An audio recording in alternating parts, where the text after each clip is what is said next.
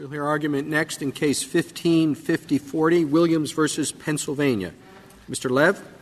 Mr. Chief Justice, and may it please the Court, due process does not allow a district attorney to make the decision to seek the death penalty against the defendant and then in the same case become a judge of the conduct of the prosecutor who carried out that decision and obtained that result.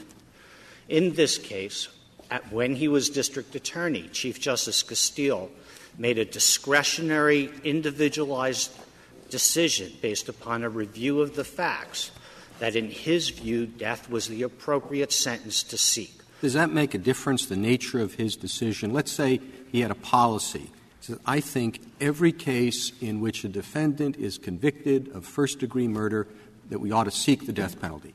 And leave it to the jury. Maybe the jury will agree or not. But I'm going to seek the death penalty in every case where there's a conviction of first-degree murder. Would you have the same recusal problem? I think there would be, yes, because that policy itself would be a decision that he makes. Pennsylvania law gives the district attorney. No, I know that. But it's a categorical decision. In other words, he doesn't look at the particulars of that case. He has a policy that he's adopted, whether you think it's a good policy or not, that doesn't depend upon the particular facts, simply on the facts of what the conviction is. That would still raise due process concerns because that policy would have led to a major decision within the adversary process. What if the case was simply in the office and he had supervisory responsibility over everything that occurs in the office, but it's a big office? If a question arose, somebody could bring it to him, but there isn't any indication of personal involvement. Would that be enough? Supervisory authority might be enough depending upon the issue. When the issue goes directly towards the conduct of the prosecutions in his office, it implicates the integrity of the office and the reputation of the leadership. You see, the problem in that narrow circumstance. Yeah, the problem that is presented by this case is not is where this constitutional line is going to be drawn. You want us to get pretty deeply into the issue of a constitutional recusal policy for judges. So it's really not enough to just say what happened here was bad. Let's assume that is the case. Assume for the sake of argument. I'm not saying one way or the other. But how far does this go? That's what I'm interested in. So supervisory authority would be enough. You said, but it depends on the issue. Why would it depend on the issue? Because the issue is directly related to that supervisory authority. Well, what is the rule, then, that you're formulating so that we can answer Justice Alito's questions and similar questions? Recusal is required when, and fill in the blank. When the prosecutor has direct personal involvement in a substantial decision in the case and the issue before the court reflects upon that decision. I thought that your particular position was that a judge cannot sit on any case whereas the district attorney he signed on to the death penalty. That would be, Your Honor, an appropriate decision, an appropriate due process rule for this court to reach, but it's not a rule you need to reach in this case. Well, what short of that is? I thought the critical element is he was the district attorney. He signed off on the death penalty. Some 20-odd years later, he's a judge. He cannot sit on that case. I thought that was your position. Our case takes that, but also looks at the other circumstances of the case. That includes the nature of the issue. But that's the line-drawing problem. Why does it matter that it's the death penalty? What if it was not a capital case, but he signed the indictment? I think the death penalty only matters for Eighth Amendment purposes. If it was not a capital case, if he had direct personal participation in the case and faced an issue that was related to that level of participation, that involvement that he had, that would still be a due process. Well, what if he signed the indictment? I'm sorry. He signed the indictment. Let's say the then prosecutor signed the indictment, and there are thousands of indictments in a county like Philadelphia. So That would be enough. No, the signing of the indictment would not be enough. But if his assistants came to him and said, we don't know if we have enough evidence to charge this person with this crime, what do you think? And he said, I've reviewed the facts, and there's enough to charge, go ahead. That would be the direct personal involvement as opposed to the You're saying that the signature would not be enough because that could be pro forma? Is that what you're saying? Yes. What if you had a situation where he was directly involved in a matter that had nothing to do with the issue that came up later? You know, the assistant comes in and says, we've got a real question here. You know, he wants a third extension of the trial date, and should we oppose it or not? And he thinks about it and says, yeah, let's oppose it. And then 29 years later, there's an issue about, a Brady violation. Is he recused from sitting on that Brady violation case? If the decision he's made was only about some procedural matter that had no substantive relationship to the crime, then that would certainly be a much weaker court. And in the absence of any other circumstances. Can you give me a yes or no on my hypothesis? I would say no. In the absence of any other circumstances, that would not be a due process. Well, under that answer, then why doesn't the Brady violation problem drop out of the case? And that's not an argument for an extra argument for a recusal. Because I think in this case, the Brady violation goes directly to his role in making the decision. This is a Brady violation about sentencing, and it relates to the decision he made to seek the death penalty. And in addition, it goes to his essential role as the chief prosecutor. Well, he didn't know about the Brady violation. The Brady violation basically occurred in the course of trial. After they sought the death penalty. That's correct. The record doesn't show that he had any personal knowledge of the Brady violation at the time, but a substantial Brady violation certainly calls into question the integrity of the office as a whole and not just the individual prosecutor. Well, but then that doesn't follow with the rule that you gave me at the outset. You should recuse yourself when, and now you're adding, if there's a question that involves a substantial question involving the integrity of the office. So that's an added. In that case, that's an added factor in your analysis. No, I think that in my analysis, it's an issue that relates directly to the decision that's being made by the prosecutor. So I guess to their personal involvement. I guess I'm a little bit unclear as to what you're arguing. I mean, one rule could be, did the judge have some significant involvement in a critical trial decision as a lawyer? Is that your rule, or are you adding something to that rule? That would be, I think, a rule consistent with this Court's ruling in Murchison, that you can't have that a fair trial in a free society does not allow the prosecutor who prefers the charges to become the judge of that. But I don't think that's a rule you necessarily have to reach in this case.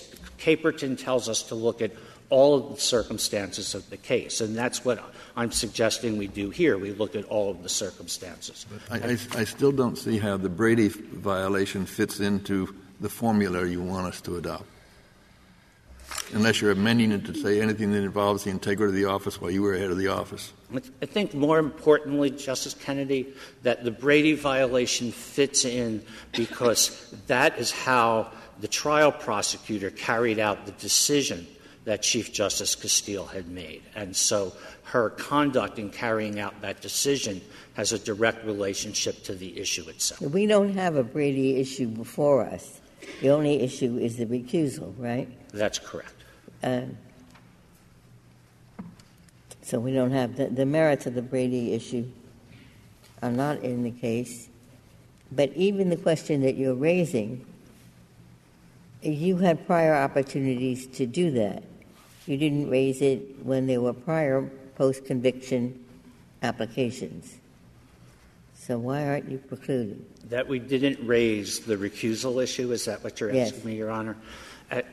In the prior post-conviction litigation, we didn't have the information that we had at this time. And that's the two critical pieces of evidence, of information here. One is the memorandum that authorized the death sentence. that showed the kinds of factors District Attorney Castile looked at in making that decision and showed that it was he who made that decision. We didn't have that before. The second factor would be the fact that it was a Brady issue and that there had been evidence that had been suppressed and findings by a lower court judge that the prosecutor had done so willfully. So it was those two factors that were new to the case that caused us to file the recusal motion. There is a concern about sandbagging, though. I mean, if you do have a case where somebody has that information, I think the best thing to do would be to, put it in the back drawer, take your chances on getting an acquittal, and if you don't, then you say, the judge should have recused him or herself, and our remedy is we get to go back and do it all again.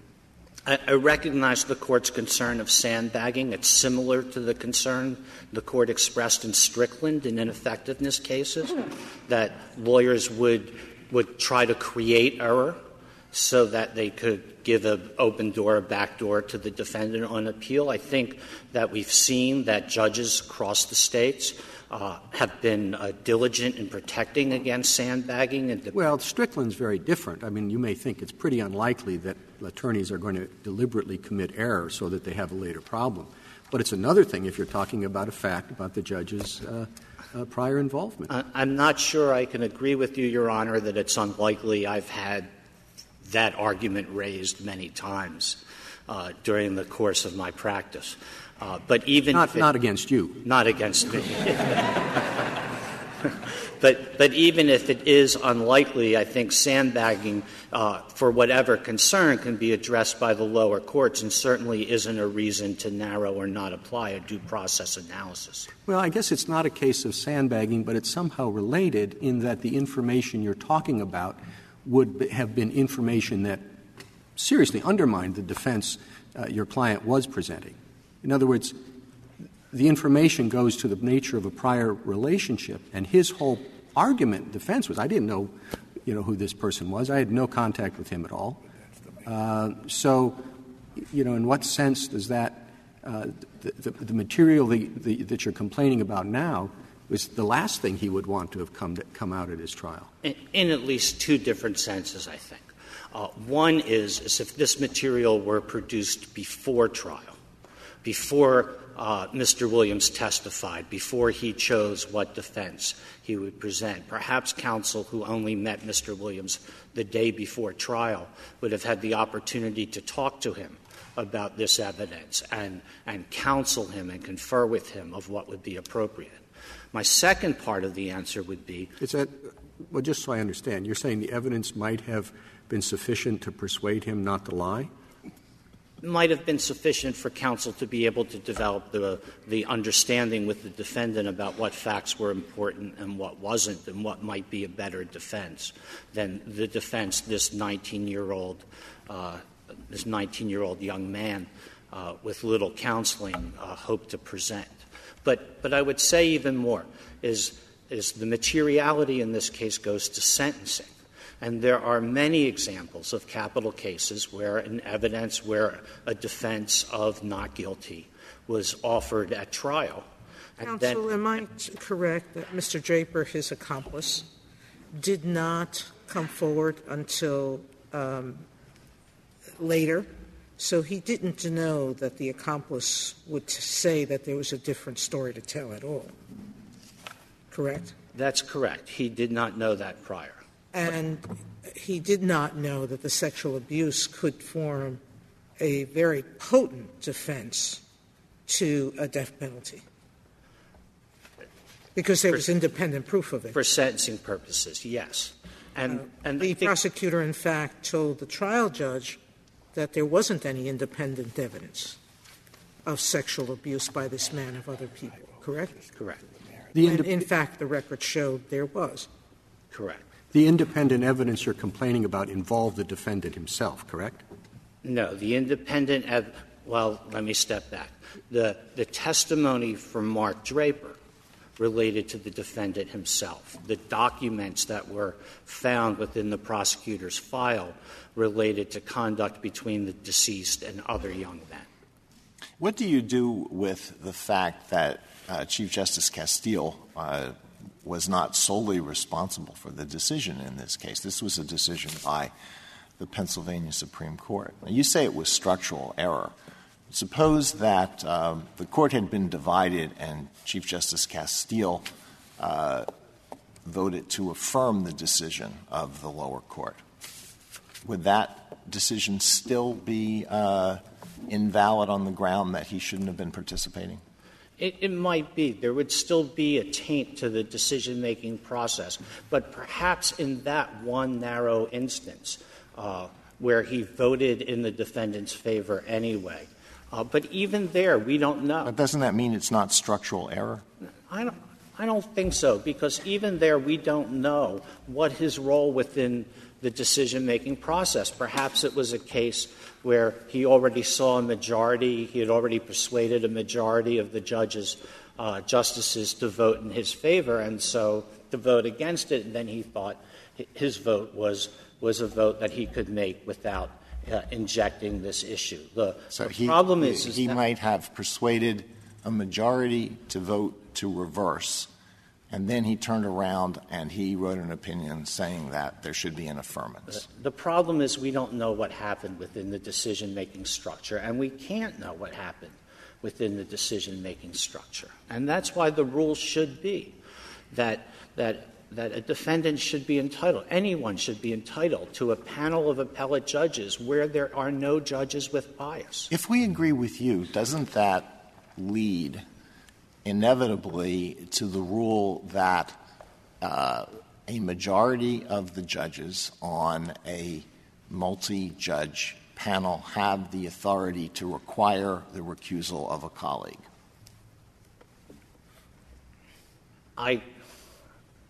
That's an interesting question.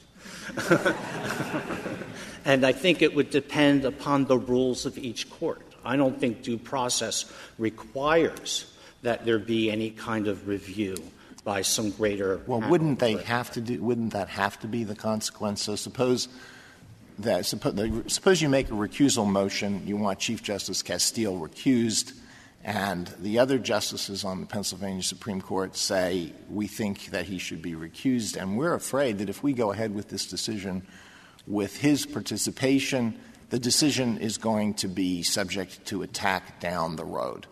And we can't allow that to happen, so we're going to require him to be recused in order to prevent him from tainting our decision-making process or creating at least the appearance that the decision-making process is tainted. So that would have to be a consequence of your rule, would it not?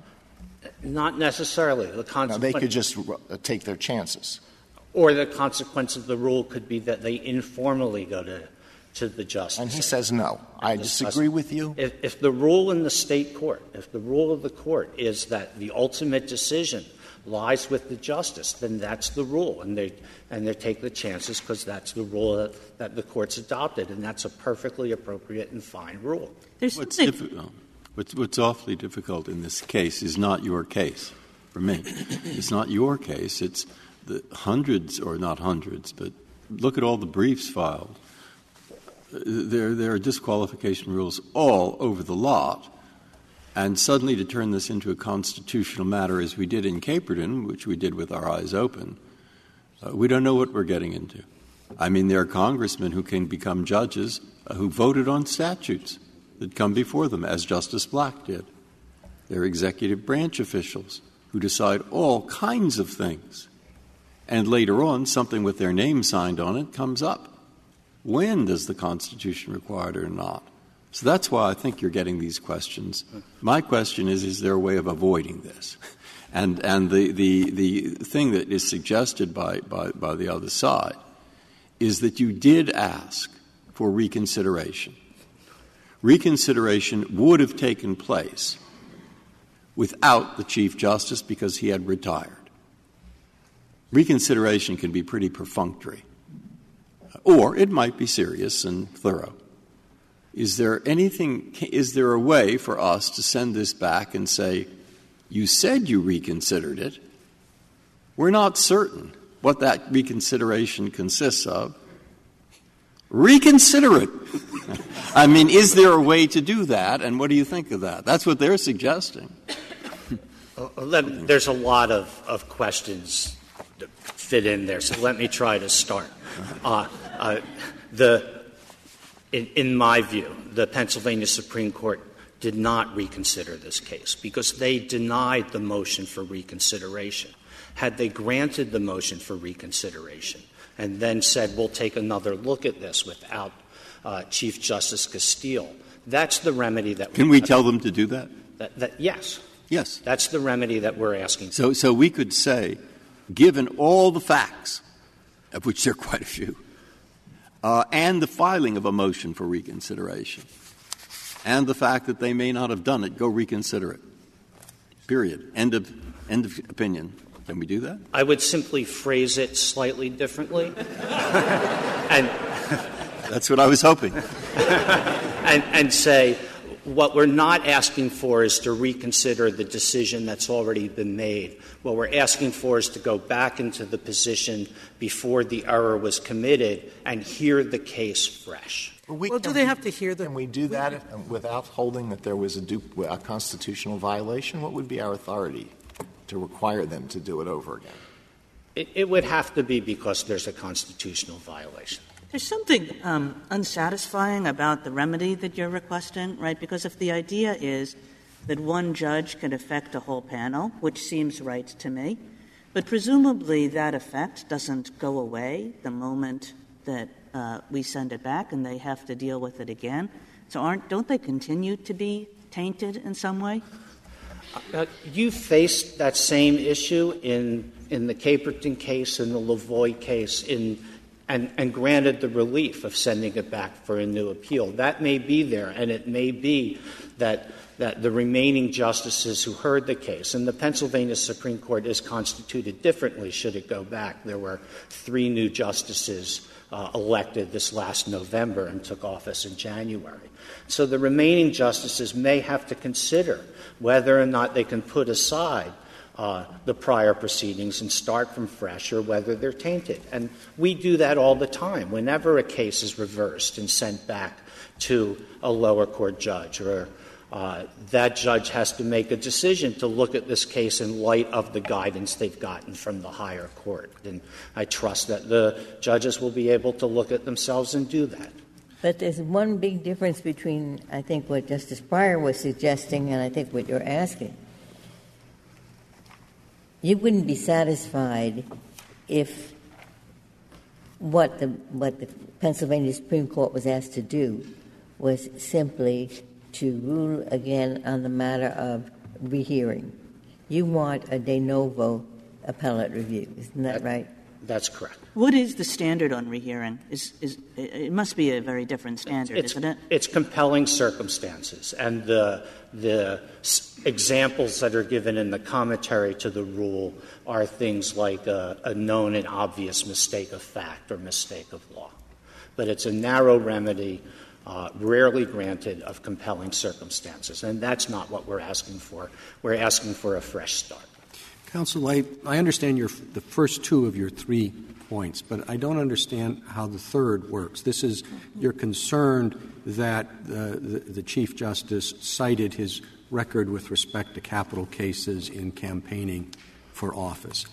That certainly wouldn't be a recusal issue without the other 2 points, right? That's correct. Okay, so how does that have anything to do with the argument in this case?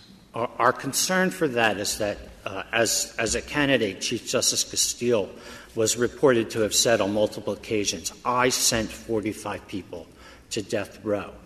By saying that, he's taking the personal responsibility for those decisions and for those actions that I think become an additional circumstances that reflect upon the 2 other circumstances we've been discussing.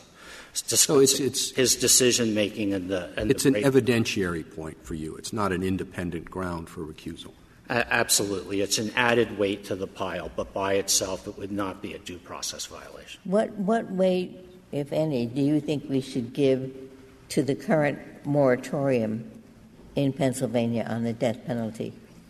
The moratorium is really not particularly relevant to the question that's before the court, and not weight should not be given to it. The moratorium is simply the governor's action of delaying executions in Pennsylvania. And in Pennsylvania, the governor has no power of commutation by himself. Without having a unanimous recommendation from a board of parole, he can't reduce sentencings. His only power is to grant reprieve in individual cases, and he's done that for Mr. Williams to delay execution pending the receipt of a report from the legislature and possible action for it.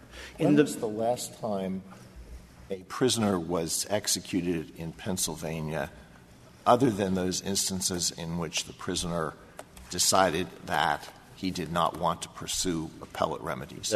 The 3 executions in Pennsylvania since the passage of the new statute in 1978 were all cases of prisoners who gave up their rights. I think the last contested execution was sometime in the early 1960s. So what's at issue here is only the death penalty, not the conviction itself, correct? That's right. And nobody other than these so-called volunteers has been convicted since 1978, has been executed since 1978. That's right. But Mr. Williams remains on death row. He remains in solitary confinement and subject to the strict limitations of death row. If I may, Mr. Chief Justice, I'll reserve my time. Thank you, counsel.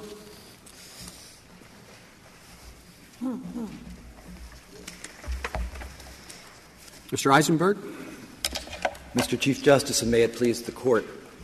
Petitioner argues that it is Justice Castile's supposed direct and personal and substantial involvement with this case that creates the constitutional due process recusal obligation. But as he has said here today, such direct involvement in the case is actually not necessary to his argument at all. He has said that if the DA merely promulgated a policy in favor of the death penalty and imposing the death penalty in every case without any involvement in the individual case, that would still be a violation of the due process clause. And I think that very fundamental — Think of our jurisprudence that says you can't be prosecutor and judge.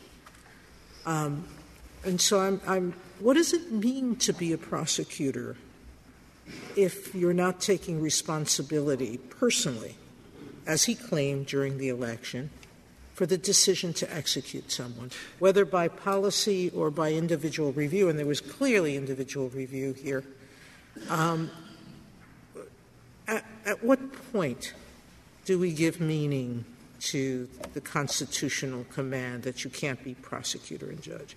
I know there's so many different kinds of recusals. This is the ideal case for someone to make a due process claim because the judge here actually signed his name to his review of the facts and his decision to seek the death penalty. But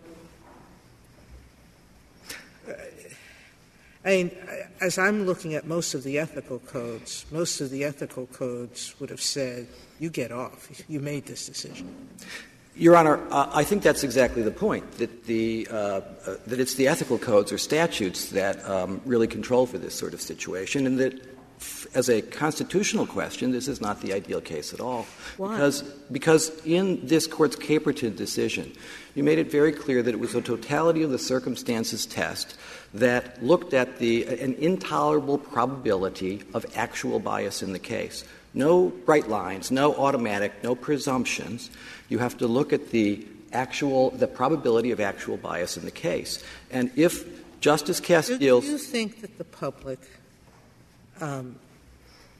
would find it unusual that someone who makes a decision as to whether to seek death penalty or not, that the public wouldn't perceive that as a great probability?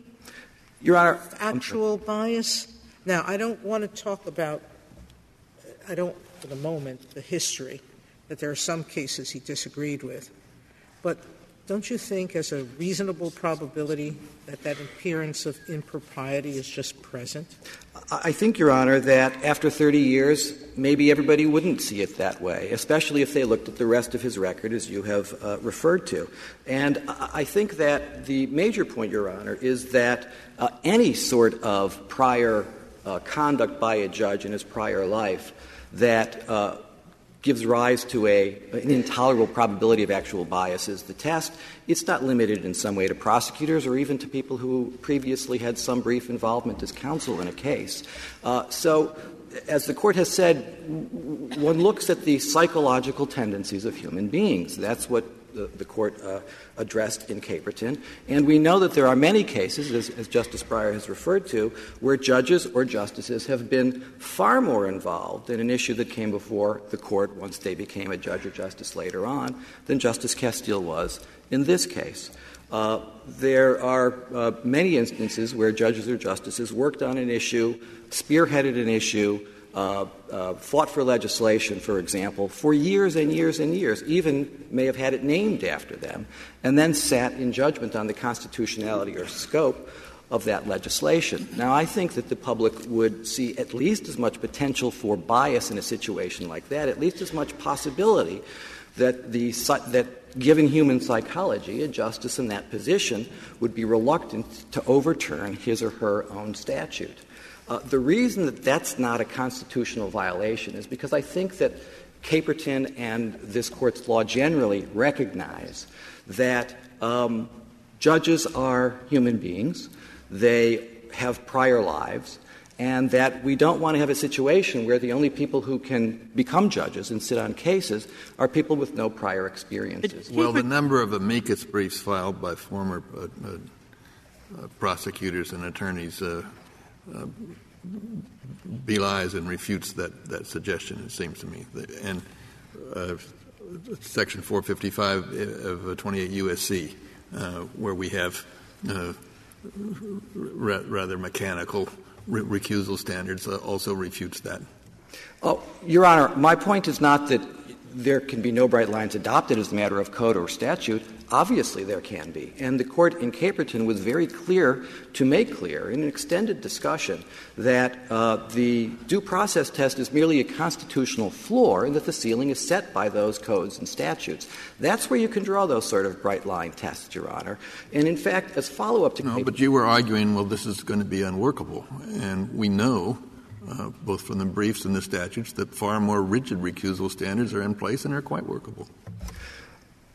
Well, they're workable, Your Honor, but it's very different to constitutionalize, in essence, to raise the constitutional floor to the ceiling. And that's essentially what the defendant is asking for, the petitioner is asking for here, but in a way that is not really internally consistent. What would be your standard? I mean, assume you would agree that in certain circumstances a failure to recuse would raise a constitutional problem. Yes, so how would you articulate the appropriate test? I think the degree of the prior involvement and among other factors, the timing, the recency of the prior involvement have to meet the Caperton standard of an intolerable likelihood of actual bias in the case. And in a case like this, where the district attorney presides over a large office, has many, many cases. During his tenure, there were over 2,000 murders in the city of Philadelphia. A great number of them were death eligible.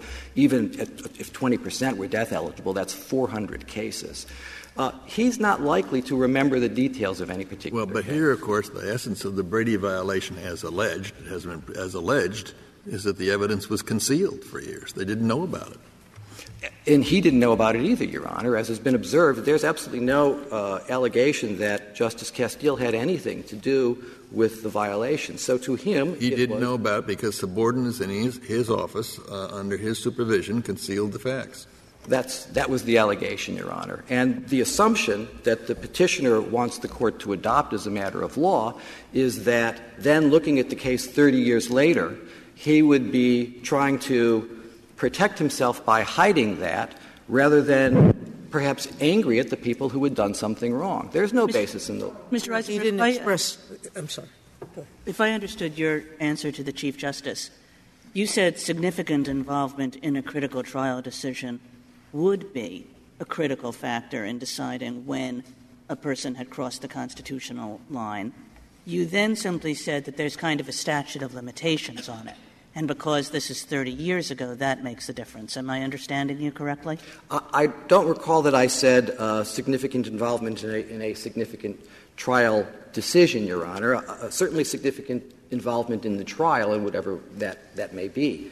And while the death penalty decision I'm not sure I understood the difference there. You mean you have to be in trial in the courtroom as opposed to in the office making critical strategy decisions about how to prosecute a case? No, Your Honor. But the former, actually trying the case, is obviously much more significant involvement. I'm simply saying that just go back to what the test is. So it's significant involvement in what, at what time? Significant involvement in any matter, in any case or cause that would be likely over that period of time to create an intolerable probability of actual bias in deciding the issue and in that what time case. is the critical time? Is it 6 months, 5 years, 10 years? There is no bright line there, Your Honor, any more than there was in Caperton. In Caperton, you had a judge who received $3 million in campaign funds during the time that the case that he was going to decide was pending and about to reach his court. Had he received $3,000 or $30,000, and had he received it from the same man but 10 or 20 or 30 years earlier, it would have been a different case. And the Caperton decision in and of itself doesn't tell us the answer to all of those other hypotheticals. But it is clear that those factors matter. And as they change, the likelihood of an intolerable probability of actual bias. But as I understand you, the one factor that seems to be controlling here is the time limit. And other than that, everything points to due process demanding a recusal, except for the time limit. It is, as always, a balancing of factors, Your Honor. If he had tried the case, if he had spent a year, as the trial prosecutor in this case did, actually trying the case, going in on the first murder, going in on the second murder, 30 years isn't going to matter that much in that situation. He made the most important decision that could be made in this case. He concurred in the recommendation to do that, Your Honor. I'm sorry, is there a difference between those two things? Well, there's something of a difference in terms of the implication about the level of his involvement. And the reason that that's important, Your Honor, is because the question is, what's he going to be remembering and thinking about and feeling personally committed to when he comes to this case 30 years later as a judge? That's how you assess the likelihood of actual probability of actual bias. And if, in fact, he spent the time it takes to read a 1.5-page memo 30 years ago in a city where there were 2,000 cases of murder and hundreds of other death penalty cases where he was reading similar murder. Do you think he didn't take that decision extremely seriously? I think he took it seriously, Your Honor, but I think that he took it less seriously than if he had been or it involved less reflection on his part than if he had been making it for himself in the first instance. Did all 2,000 murders? I'm sorry, did all 2,000 cases get the death penalty treatment? No, Your Honor, but a significant percentage of them. Were there cases where he said no to some death penalties? No, Your Honor, not. Were there policies he's established to establish when death penalty was appropriate? There was no sort of written policy, Your Honor. These were that's an interesting use of words. I am not aware of any. Somehow someone had to make a decision of where to cut the line. They looked at each case on its merits. They looked at the aggravating circumstances under the statute, and they decided. I presume they looked at mitigators, too. Well, they may or may not have, Your Honor. At the time, there would have been. Well, the memo required them to talk about some mitigators. That's not actually true, Your Honor. Well, this memo did spend a brief portion of time. In the 500 words of this memo, 450 of them addressed the facts of the crime relating to aggravating circumstances, and there were about 50 relating to mitigation, Your Honor. Now, we don't know what Justice Castile thought was significant about the memo. When he read the memo, he was not required to underline this part or that part and say this part is important or not. We only know what he has said in prior cases where recusal was sought, which was that he treated all of these cases the same way. He had the same policy and procedure for all of these. Suppose this case were exactly the same, except he had done it 3 years ago. What would your answer be to that? I think that would be a much closer question, Your Honor. What would your answer be? I'm not sure, Your Honor. I mean, so the fact that he's been 30 years in solitary confinement actually helps the State. Well, Your Honor, as we addressed in our brief, it's it's not exactly 30 years in solitary confinement, and the governor who issued the moratorium is in charge of the Department of Corrections, and if he wants to change conditions on death row, he's certainly free to do so. I don't know if there's been any request by this defendant or others to rearrange things in light of his moratorium. We are talking about a constitutional recusal rule which would have very serious consequences. So even if it isn't absolutely necessary that that rule be very clear, certainly it is highly desirable that it be very clear so that everybody can determine with a degree of certainty when the decision is made whether recusal is constitutionally required or not. And I really don't see a clear rule that would encompass this situation other than a rule that said that a judge is required by the Constitution to recuse in any case in which the judge had personal participation as a prosecutor. Anything other than that seems to me to be pretty fuzzy, but that would be a pretty far-reaching rule. So can you think of one that is not as far-reaching as that, but nevertheless is clear? If we talk about the number of years that passed or how significant the issue was or things of that nature, those are all going to be subject to a lot of uncertainty and debate. They are, Your Honor, but that's exactly the situation in Caperton that this Court addressed and ruled on. There were no such bright lines that arose out of Caperton, even on a matter that is of great importance, which is the nature of campaign contributions. What did happen after Caperton, though, Your Honor, is that there was a model rule, 4.4, adopted, in which a bright line was drawn. Any amount over X, $3,000, $4,000, is a violation of these rules. Any amount under it is not. A dollar more is a violation. A dollar less is not. That's a clear rule, Your Honor. But it was done by a rule, not by a constitutional mandate. And it will be up to each individual jurisdiction what number they plug in there, what campaign amount, contribution amount they think is the appropriate amount. Now, there's also a rule, 211, and that is somewhat akin to the federal statute 455 involving prior involvement by a government lawyer in a case. And that really is the argument that the petitioner has been making. He calls it a constitutional Caperton argument, Your Honor, but he uses the exact language of Rule 211. And that would certainly be making the constitutional floor into the statutory ceiling. There would be no room in between.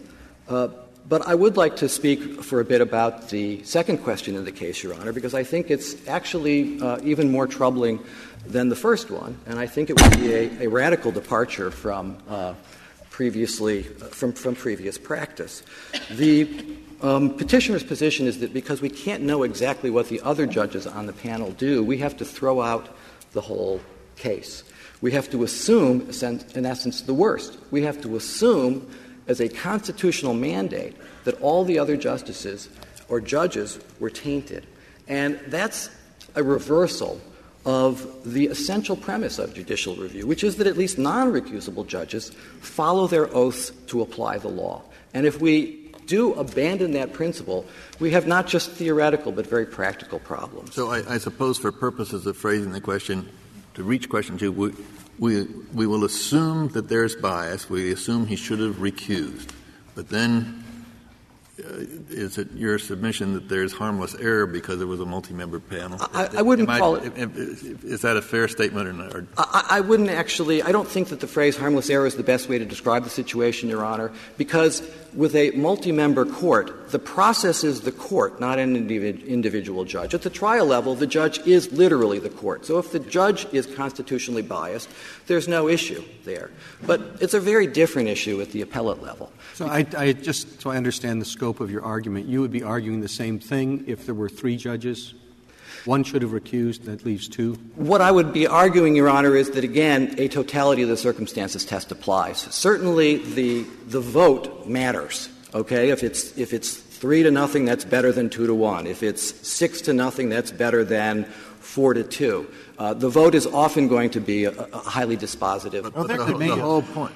I'm sorry, Your Honor. The main circumstance would seem to me to be as a real fact matter is what the deliberations of the judges were like. I mean, if the individual who should have been recused occupied a dominant role in the discussion and was successful in persuading colleagues and all that, and of course that's the sort of evidence you certainly can't have access to. Your Honor, of course an individual justice can be persuasive to other judges or justices.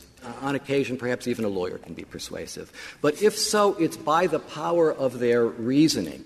And if they are if other justices are persuaded by something other than the power of the argument, then they're not fulfilling their oaths. If they're persuaded because they like the person, or if they vote against because they don't like the person. Suppose you have a very brilliant trial judge, and the power of his reasoning is persuasive and forceful, but he's biased. End of case. He has to be recused. So yes, Your Honor. But the difference here is that the other justices on the case don't have to be recused. And this is common in the situation where someone's appointed to this court. There are a series of cases where he has sat, that judge, and very often they are decided by the two people who remain. They don't rehear the whole case. Yes, Your Honor. And in that case, there was nothing wrong with the participation at the time. But, Your Honor — the harder point is the judge from Guam, I think, who wasn't supposed to sit in the Ninth Circuit. And again, I think the decisions went ahead. The same thing could come up with recess appointments, and there are many of those. But I don't know where there's a disqualification of the judge because of bias. Now, in that kind of situation, is there any precedent that supports you, or maybe the other way? Your Honor, I think that there are many cases where, after disqualification, the remainder of the panel goes on to decide the case. No, I'm saying what I'm looking for is a disqualification because of bias, because in that circumstance there's something biased about that judge being in that panel. Now, in that situation, Your Honor, I can think of a lot of others that I've just mentioned. But in that situation, are there instances — how does it cut? What does the ABA say about that one, and what have you found? I think it's addressed by advisory opinion number 71 in the guide for counsel from I believe from the Judicial Conference. I'm not sure exactly the authority, but it's an advisory opinion for federal judges. And it says that where a judge recuses during the process, the remaining judges can carry on. And I think that these recusals will often occur under Section 455, Your Honor, which, as this Court has described it, covers both actual bias and the possibility of actual bias. And there's no such distinctions made in the advisory rule, and many of the cases cited by either petitioner or ourselves have actually relied on advisory opinion number 71. Now, under petitioner's position, that's impossible because the recused judge has already participated in the process. It doesn't matter if he gets out before the vote. No, but there's a difference, you see, where the judge recuses himself during the process. The remaining judges know that. And because they know that, they make an effort to decide it among the two. Where the judge didn't recuse himself during the process, the other judges take his point of view into account just as they would if they're in any ordinary circumstance. Now, in practice, I think that's a big difference. Your Honor, they always take the other judge's opinion. Not in an instance where you know that you shouldn't because that judge should not have participated. But under petitioner's point of view, Your Honor, we can't know that. You can't know it at the moment. But what you do know at the moment is that the two judges, or six or whoever were there, didn't think we must ignore his situation, what he thinks. They didn't think that, so of course they didn't. In the situation that they're talking about in the ABA, I take it the remaining judges do know that they are not to take into account the opinion of the judge who's out of it. but they can't know whether they were biased by it, Your Honor. That is the petitioner's position, is that we cannot rely on the other judges to know what may have biased them from whether they were biased by the participation in something. In this case, did the other justices of the Pennsylvania Supreme Court know about the recusal motion at the time? The recusal motion was docketed, Your Honor, and so they undoubtedly knew about it, and they also knew that prior motions had been filed. And in fact, in prior cases, as we've pointed out, the petitioner actually essentially appealed from the individual decision of Justice Castile not to recuse and asked the rest of the Court to consider. But in the other cases in which that was the case, no one knew that he was actually signing off on a review of the cases. They knew that the allegation was that he was personally approving them, Your Honor. That has been known all along. Prior recusal motions were based on that assertion that he was personally recusing them. Now, there's any number of ways in which he could have done that. He could have held a conclave. He could have had a week-long meeting to decide every individual case. He didn't do that. What he actually did was much less involvement than that sort of process would have entailed. So the fact that they didn't have the memo didn't change the essential point of the argument. And in fact, Petitioner has said here today that even if the district attorney had a flat policy and didn't look at any individual cases, that would still be a recusal problem. And I think that the participation or the involvement of other justices is really one of the core problems here, because under the petitioner's point of view, it really can't happen, because they will be tainted by the justice who they're looking at. They're collegial. It's a collegial process, he says, and because of that, they can't really know whether they've been affected by what he did, and so we really have a dead end or a circularity here, Your Honor, because there's nowhere to go. And if you look to pick up on earlier questions, if you look at this Court's historic practice, as it's termed it, in recusal matters, it is to refer a recusal motion to an individual justice. And that's it. Now, under Petitioner's approach, I think that's seriously problematic, a difficulty for the Court. You have two options, either to continue that practice, having held, if you adopt Petitioner's point of view, that the failure to recuse, the erroneous failure to recuse, taints the votes of every other justice on the Court, but the Court declines to look at the issue, or you adopt a new practice in which the Court in fact looks at the recusal of the individual accusal and makes a decision for itself, which puts it in the position of deciding who the members of the Court will be on any particular I'm a little confused by this, in this line of argument. What is Pennsylvania? Each individual judge decides whether to recuse. Actually, in Pennsylvania, Your Honor, there was the opportunity for full court review, and Petitioner just didn't avail himself of it in this case. He did in the prior case, so we know the procedure. I thought we were told that he had to go through the judge who wants to recuse. He cannot make a motion directly to the panel. He has to say, Judge, you should recuse, and I want you to refer the question. That is a misstatement of the internal operating procedures, Your Honor. The Court held in the Goodhart case that is cited in Petitioner's brief that while the decision was in the first instance for the individual justice, the full Court would look at the matter and, if necessary, would tell that justice that he had to recuse. And, in fact, the Court followed the practice of looking at it in the previous case. And one thing is look at it. What triggers the look? That is a defendant permitted to say, I want the judges who did not participate to make this decision? Yes, Your Honor. And counsel did so in a prior case only several years ago. They filed a motion for reconsideration. Justice Castile recused himself from that motion, and the full Court went on to decide it. Under the IOPs, motions for reconsideration go to the individual justice, not to the Chief Justice. So if Petitioner's theory were correct, Justice Castile could have blocked that reconsideration. He did not. He recused himself and passed it on to the rest of the Court.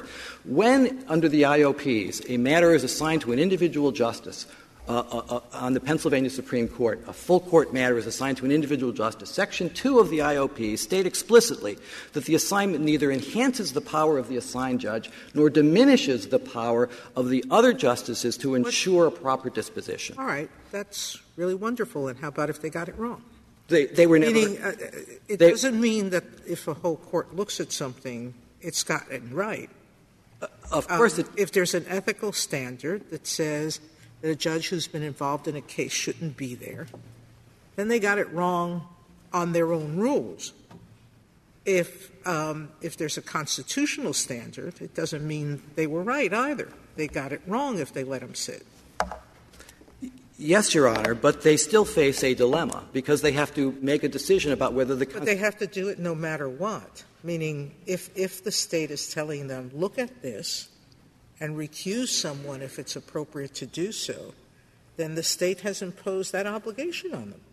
Well, the question is whether the Constitution imposes the obligation for the full court to look at it. And, in fact, in his recusal — Nothing about a decision in this case would require that. That's a feature unique to Pennsylvania. In many other states, including this Court, it goes up to the individual judge. In his recusal motion, Your Honor, at page 200 in the Joint Appendix at page 202 in the Joint Appendix, you'll see that Petitioner made exactly this argument. He said, indeed, due process requires — emphasis in the original — requires that the full court decide due process-based recusal claims. And I think on Petitioner's theory, that would be true, because it's a constitutional issue, and the failure to decide it potentially taints the rest of the court, so that the action of the entire court is automatically invalid. And that's, I think, not what due process requires, because at the appellate level, the process is not the individual judge, it's the court. And the recusal or non-recusal of an individual judge does not, in and of itself, automatically result in a deprivation of due process, because he is not the process. The court is the process. And you look at a variety of circumstances to decide whether the other members of the court, on an objective standard — you can't know what they are doing subjectively, of course, but on the same objective standard as applied in Caperton, to determine whether there is a probability of actual bias on the part of the other members of the court, whether it's a court of 3 or a court, as some en banc courts can be, a court of 15. Under the Petitioner's view, even the 15-0 vote would be automatically constitutionally invalid. And we don't think that that's but if we say that, then we say that being a judge on a 15-judge court doesn't really make much difference. You don't have a duty, you don't have an obligation, you can't persuade your colleagues. It's very hard for us to write that kind of a decision. May I, Your Honor? Your Honor, I think the answer is what the Pennsylvania Supreme Court states in its Section 2 of its IOPs. On every court of every size, it is the duty of each individual justice to make an independent determination following his oath to do the right thing. And that is why the court is not automatically invalid. Thank you, counsel. Mr. Lev, 4 minutes remaining. Thank you. Let's start with the passage of time. In our view, the passage of time isn't the relevant factor. It's that it's the same case. This is, even though this case has lasted a very, very long time through numerous different hearings and delays, this is the same case. And so what you had was Chief Justice Castile participating in this case as both a prosecutor and a judge in the same case. And that's where the problem, that's where the due process problem starts. What separates this out from the ethical rules is that this is an extreme and rare case. That's what Caperton was talking about, where the ethical rules were not sufficient to cover the problems here. And we know that this is an extreme and rare case because there's no other case like it, right? There's no other case that respondents have cited to, and none that we found, where a judge in this situation has sat and decided on the case. Well, this may be an extreme case, but if we do not say any personal participation requires recusal under the Constitution, what other clear line can you give us? Well, to the extent that Caperton is not a clear line, I think we're still with Caperton. If you want to clarify the line of Caperton, it is about the judge's participation in a significant decision-making in the case and where the issues before them are related to that decision-making. That's the line I would suggest that you can draw in this case. On question 2, if you accept the respondent's position, what you would be saying is it's okay to have one biased judge on an appellate panel, or two, or three, so long as a majority voted in favor were not biased. And that's not appropriate under the Due Process Clause. The idea of fairness, the public confidence in the integrity of the fairness of the system requires that each judge be free from bias. And lastly, I would say about referring to the full court, we did that. We asked, if you look at our motion to recuse that's in the joint appendix, I think it's Section 4 of our motion says, if Justice Castile denies this, we ask that the full court hear it. And Justice Castile, using his power as the Chief Justice, blocked that. He said, I'm going to deny the motion to recuse, and I'm going to deny referral to the full court. So we did what we could to have the full court hear it, and we weren't able to get that. Thank you very much. Thank you, counsel. The case is submitted.